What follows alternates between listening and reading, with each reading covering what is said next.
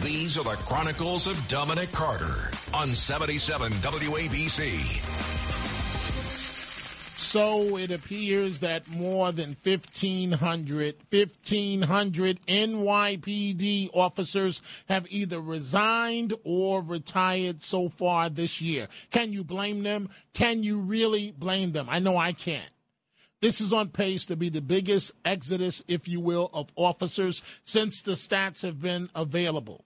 So NYPD pension stats show that some 524 cops have resigned and 1,072 retired as of May 31st. That is the world that we live in.